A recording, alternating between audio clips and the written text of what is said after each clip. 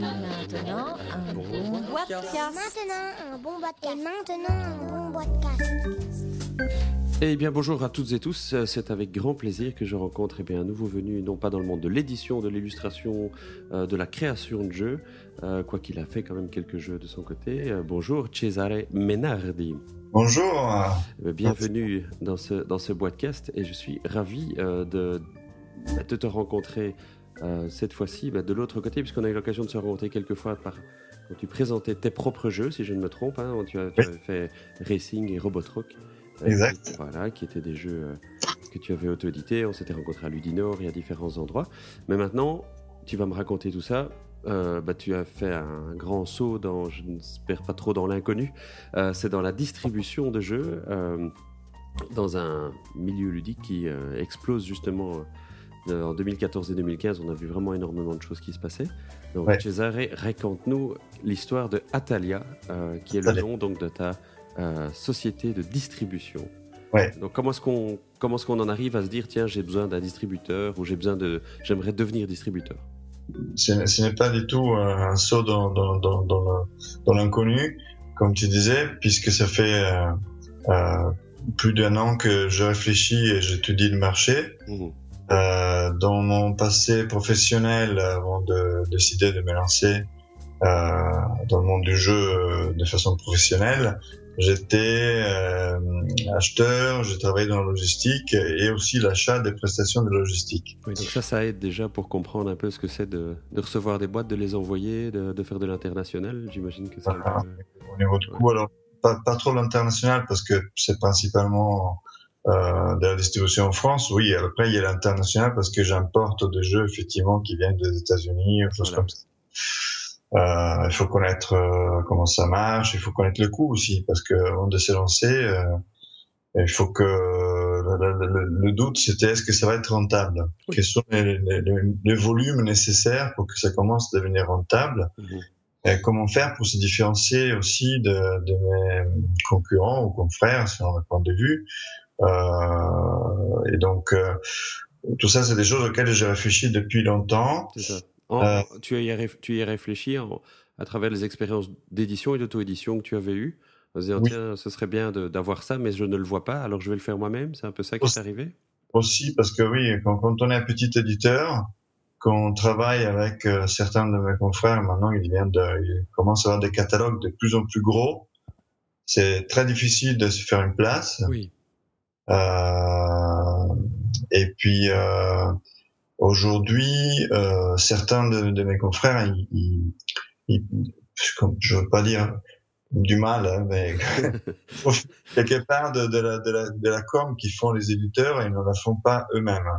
Voilà. Oui, c'est ça. Tu veux dire que à l'heure actuelle, c'est plutôt les distributeurs qui parlent de leur jeu. Distributeur ou à l'éditeur, ça, personne, à mon avis, a la réponse. On peut avoir des philosophies différentes. Moi, ma philosophie, c'est que c'est aux deux de la faire. Et surtout pour ce qui me concerne, ayant des jeux d'éditeurs qui, certains, sont étrangers, qui ne sont pas en France, qui sont pas capables de faire de la com en France, du coup, c'est moi qui l'a fait. Oui, c'est ça, d'accord. Donc ça, c'est plus cohérent, tu veux dire, que ce soit l'éditeur que ce soit le distributeur qui fasse la communication, ou tu trouves que c'est plus logique que chacun fasse la communication dans tous les sens du moment qu'on parle du jeu? Oui, pour moi, c'est les deux qui doivent la faire quand il y a un éditeur français et un distributeur, parce qu'on multiplie les canaux, on multiplie les énergies, mais c'est pas seulement à l'éditeur de le faire. C'est ça. Surtout parce que quand on a le petit peut avoir des très bonnes idées, des très bons jeux, mais pas les moyens de le faire fonctionner correctement. Je vois l'exemple typiquement de Robotrock que j'avais auto-édité en France, mais qui a été édité par un professionnel, en gros, du marché en Russie. Lui, il a eu les moyens de faire de la com, etc. Il a fait 2 tirages en Russie, alors qu'en France, j'ai pas encore épuisé le mien, donc tu vois. Ouais, je vois. C'est parce que en même temps, Robotrock pour moi c'était une aventure ludique, plus pour s'amuser que pour gagner de l'argent. D'ailleurs, voilà. Et c'est pas dû au fait qu'en Russie, par exemple, je sais pas, la culture ou le jeu est beaucoup plus apprécié là-bas. Tu crois que c'est vraiment si je veux réduire d'une manière un petit peu ironique, ce n'est que de la com. Ouais. Moi, je suis convaincu. Oui. D'accord. Et donc c'est ça qui finalement te motive aussi, c'est dans le sens où voilà, il y a des jeux auxquels tu crois, il y a des jeux que tu as rencontrés dans d'autres pays, et que tu dis voilà, ceux-là j'ai envie de les voir en France ou en francophonie, et je vais m'occuper de les pousser de cette manière-là. Exactement. D'accord. Et donc ça c'est, voilà, donc tu as l'expérience logistique, tu as l'expérience d'auto-éditeur. Maintenant, la question qu'on se pose, c'est pourquoi choisir d'être distributeur plutôt qu'éditeur? C'est une question de savoir-faire. Moi, j'ai plus un savoir-faire de logistique. Je touche tout quelque part, mais c'est vrai que j'ai plus un savoir-faire dans la logistique qu'autre chose. Donc je me suis dit, laissons faire le métier, chacun fasse son métier. Il y a des éditeurs qui savent très bien faire la partie d'édition, de développer un jeu, de faire en sorte que l'illustrateur fasse des illustrations qui collent bien au thème, qu'il y ait les petites modifications qui participent au travail avec l'auteur pour que le jeu soit parfait. Moi, c'est pas forcément mon savoir-faire. Je comprends. Voilà, je l'ai fait. J'ai fait beaucoup d'expériences, mais finalement, c'est pas non plus ce qui me plaît. Voilà, c'est ça. Oui, c'est ça. Donc, avec les erreurs, on apprend. Donc, on sait, effectivement, si je devais le refaire, je ferais plus ça comme ça. Ok, mais donc ça veut dire que donc Atalia s'est fondé vraiment sur de l'expérience, sur de la passion aussi, parce qu'on peut aussi avoir la passion de la distribution, parce qu'on parle toujours du fait d'être passionné d'être créateur de jeux, passionné de l'édition, mais finalement on a en face de nous, avec toi Cesare, un passionné de distribution et qui a envie de pousser des produits ludiques là où ils ne sont pas encore distribués. Donc finalement tout se tient, hein, c'est plutôt intéressant. Et donc on a envie de te poser la question, mais quels sont les jeux que tu vas distribuer? De jeux, j'en ai une bonne quinzaine déjà, quelque part. Alors, pas tous disponibles. Là. Il y a plutôt une douzaine qui sont déjà disponibles. D'accord. Par quoi commencer? Commençons peut-être dans l'ordre du catalogue que j'invite les personnes qui nous écoutent à aller chercher sur la page d'Atalia. Oui, donc c'est www.atalia-jeux au pluriel.com. Atalia, c'est A-T-A-L-I-A. Donc voilà, il y a moyen déjà de trouver pas mal de jeux, des connus, des moins connus. Donc je te laisse choisir. En France, ils sont, et en Belgique, j'imagine, ils sont pas forcément connus. Le seul qui doit être connu quelque part, c'est Coyote. Oui, exactement. Parce que c'est une réédition d'un jeu qui a été déjà réédité plusieurs fois. Donc là, c'est une réédition d'un éditeur italien qui s'appelle Olifante. Oui. Et l'auteur, c'est Spartaco Albertarelli qui a fait Kaleidos aussi, qui a fait d'autres jeux. Et quelque part, si je me suis lancé aussi, c'est un peu aussi grâce à eux, parce que ça faisait un moment que je leur parlais, je disais, je veux me lancer dans le monde professionnel, qu'est-ce que je peux faire, etc. Et aussi, ils m'avaient mis la puce à l'oreille en me disant, tu sais, si tu veux distribuer nos jeux, machin, etc. Donc, je savais qu'ils étaient partants. Et du coup, quand je commençais à faire plusieurs types de business plans, j'ai vu que le business plan sur la logistique et la distribution, ça fonctionnait. À condition d'avoir un certain nombre de jeux et à condition d'avoir un certain nombre de jeux de qualité. Donc, je savais qu'ils en avaient, notamment Coyote. C'est, je pense, un excellent jeu. Personnellement, c'est mon préféré. D'accord. On m'amuse comme un fou à y jouer. Oui, tout à fait. Bon, après, par contre, les jeux qu'on a sélectionnés sont pas des jeux, c'est pas moi qui les ai sélectionnés. C'est qui alors? En fait, j'ai collaboré avec 3 ludothèques. Donc, la ludothèque Espace ludique Marcel et Mais à Issy-les-Moulineaux, la ludothèque de Brie-sous-Forge, et aussi une association ludique qui s'appelle Jouer le jeu, qui est à Clichy. D'accord. Donc, à chaque fois, on a fait, quand je suis rentré des scènes, j'avais plus de 30 jeux qui m'avaient été proposés. Je dis, je vais pas faire les 30.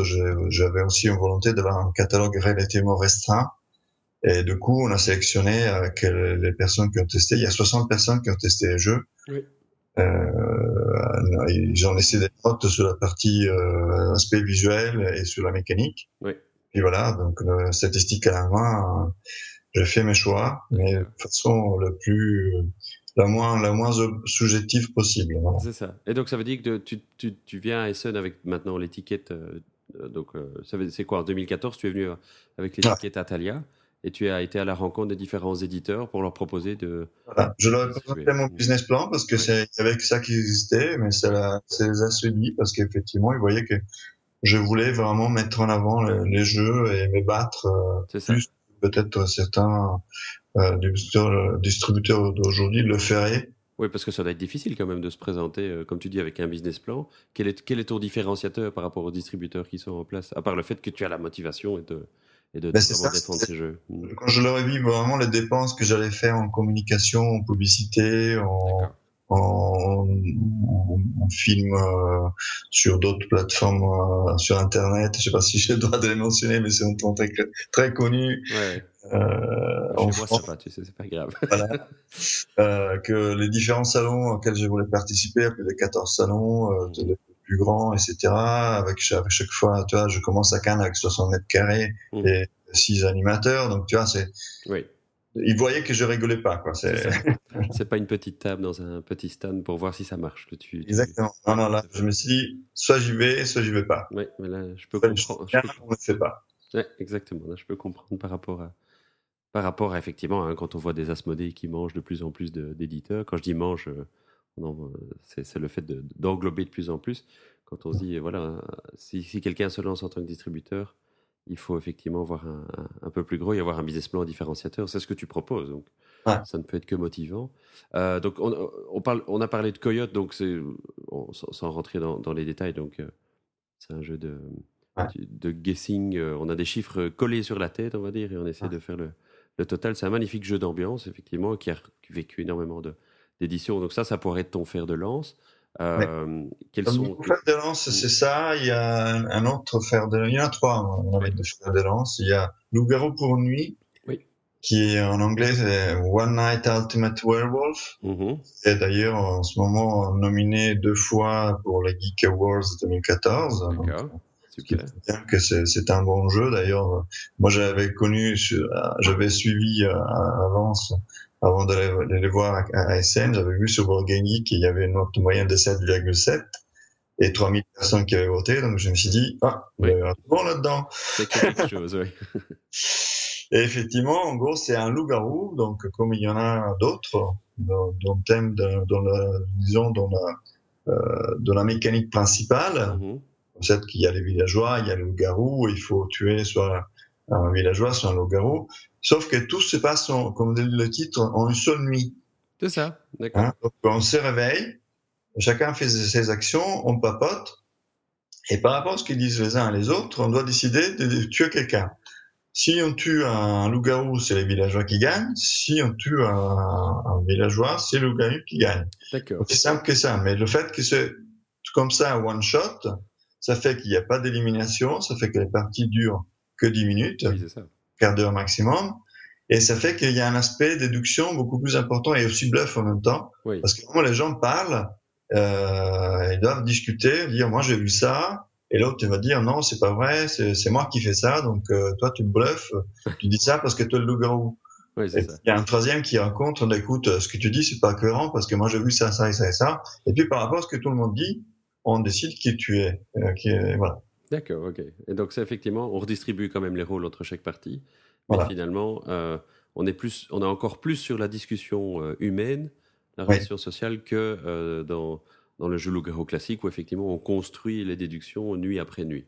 Oui, et puis, il n'y a pas le fait qu'il y a des éliminations, que le premier qui est éliminé peut rester à regarder les autres pendant un bon moment. Oui, effectivement. Ok, et donc ça, c'est le deuxième, et le troisième? Le troisième, pour moi, c'est Spellcaster. C'est un jeu qui a mieux à 2 joueurs. C'est un jeu de magicien, un duel de magiciens. Un peu comme Magie, quelque part, ça peut le rappeler. Mais donc déjà, c'est pas un jeu de cartes à collectionner. Non. C'est un jeu de cartes, effectivement. Mais c'est basé sur une mécanique hyper simple. Par contre... Juste pour info, je viens de télécharger les règles, il y a 4 pages. Donc, et 4 effectivement, petites, c'est facile. Hein. Oui. C'est petite, c'est une feuille à 4, même pas. C'est plus petite qu'une feuille à 4, c'est coupé en 2. D'accord. Voilà, donc vraiment, ça prouve que c'est simple.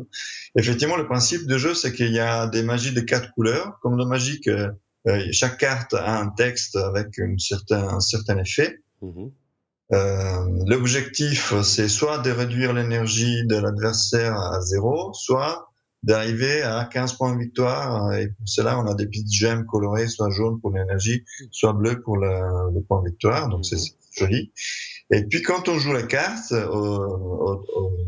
en fait, on les pose sur des plateaux de la couleur correspondante. Il y a 4 plateaux. Donc, carte rouge sur le plateau rouge. Tourner vers moi, ça veut dire que c'est moi qui peux l'activer et c'est moi qui peux profiter de l'effet de cette carte. Le tour d'après, mon adversaire, si lui pose une carte rouge, il va couvrir la mienne et du coup, moi, je pourrais plus l'utiliser. Mais d'accord. Et donc, du coup, on a à chaque fois 3 ou 4 magies qui sont sur la table, contrôlées par des personnes différentes. Et il y a des combinaisons qui se créent, et donc du coup, avec ces combinaisons-là, on essaie d'atteindre l'un des 2 objectifs. Oui, c'est ça. Et les cartes qui sont recouvertes par d'autres, elles réapparaissent à un moment? Non. Donc c'est vraiment fini. L'un sur l'autre. Très bien. Tout simplement. Ok. Et ça, c'est un jeu américain, si je ne me trompe? Oui, c'est R&R. Voilà. R&R. R&R. Ok, et donc ça, donc Spellcaster, Coyote et Loup-garou, c'est effectivement les 3 jeux qu'on retrouve dans le catalogue, mais il y en a d'autres. Hein, et il y en a d'autres, des très bons. Après, on passe dans une gamme plus familiale plus. Ouais. Il y a Oyuk, qui est un jeu de majorité de Pierre Canuel, qui sur le... En fait, il faut construire des villages. À l'époque, il y a 10 000 ans. Comment ça s'appelle? Oui, à l'ère néolithique. Hein, on doit bâtir sur un gros plateau de jeu. Il y a vraiment un matériel exceptionnel. Ça pèse 2,2 kg la boîte d'ailleurs. D'accord. Parce qu'il y a un gros plateau et plein de meeples de tous les types. Sur chaque village, on doit être majoritaire en maison, en famille, en bétail, etc. Il y a tout un tas de choses qu'on peut rajouter. Et à tour de rôle, du coup, on place des ressources. Oui, je vois. Et à la fin de son tour, on va voir village par village qui est majoritaire.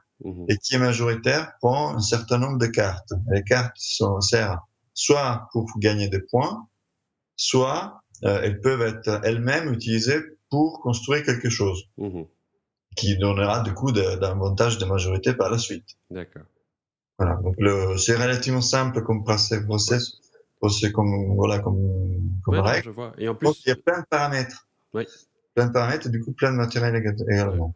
Et donc on voit, hein, donc si on vient de Loup-garou pour une nuit à Oyuk, ça veut dire qu'on se retrouve vraiment dans un spectre qui est assez large. Donc on a des jeux de 10 minutes comme du jeu de 60 minutes et j'imagine un peu plus la première fois qu'on joue. Oyuk, c'est plutôt 90 minutes, je dirais. C'est ça, hein. Et donc voilà, et donc tu le disais, tu t'es fait conseiller finalement par des ludothèques. Ça veut dire que c'est une approche qui est assez intéressante, c'est-à-dire que évidemment c'est le public final qui guiderait éventuellement ta stratégie commerciale. Oui, dans la mesure du possible. Après, il y a d'autres choix. Là, récemment, j'ai signé des accords avec Argentum Verlag, que tu connais peut-être en tant que... Ils ont édité un Société Autonique, qui est tout à fait, oui. Très vieux jeu parce qu'il est de 2009, mais qui est passé un peu inaperçu au grand public, entre guillemets, même si c'est un jeu pour joueurs expérimentés. Et du coup, là, j'ai décidé de distribuer parce que en allant aller voir quelques boutiques initialement comme ça pour leur présenter mon catalogue, quand je voyais parce que j'avais distribué à terme Gaucho et Sauf qui peut, qui sont 2 autres jeux d'Argentum Verlag, tout le monde me disait tiens, tu travailles avec Argentum Verlag, est-ce que tu vas voir un Société Autonique, parce que tout le monde me le demande.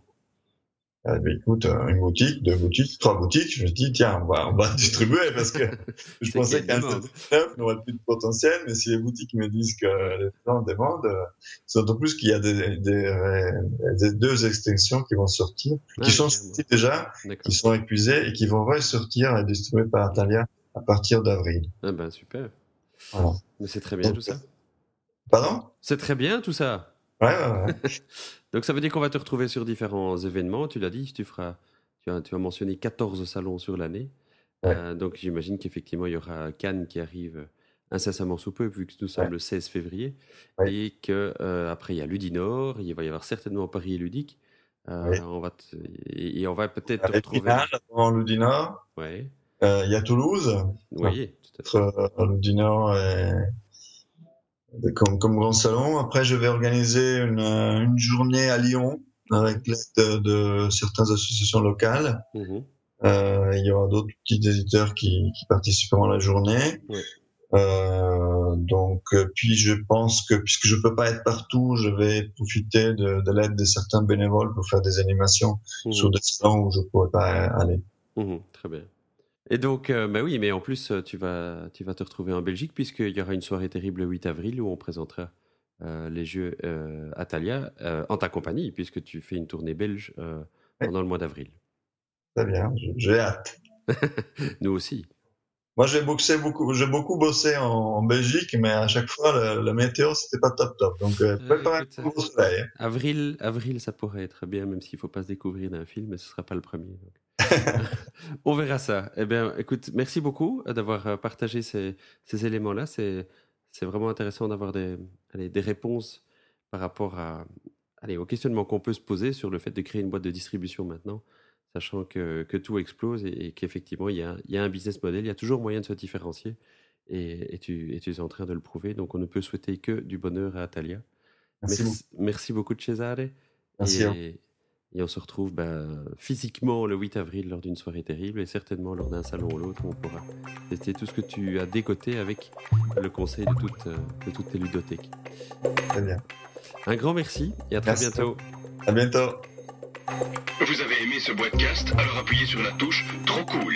Vous n'avez pas aimé ce Boitecast? Alors continuez. Sur boitecast.net, vous en trouverez d'autres. Vous verrez, à l'usure, vous y arriverez.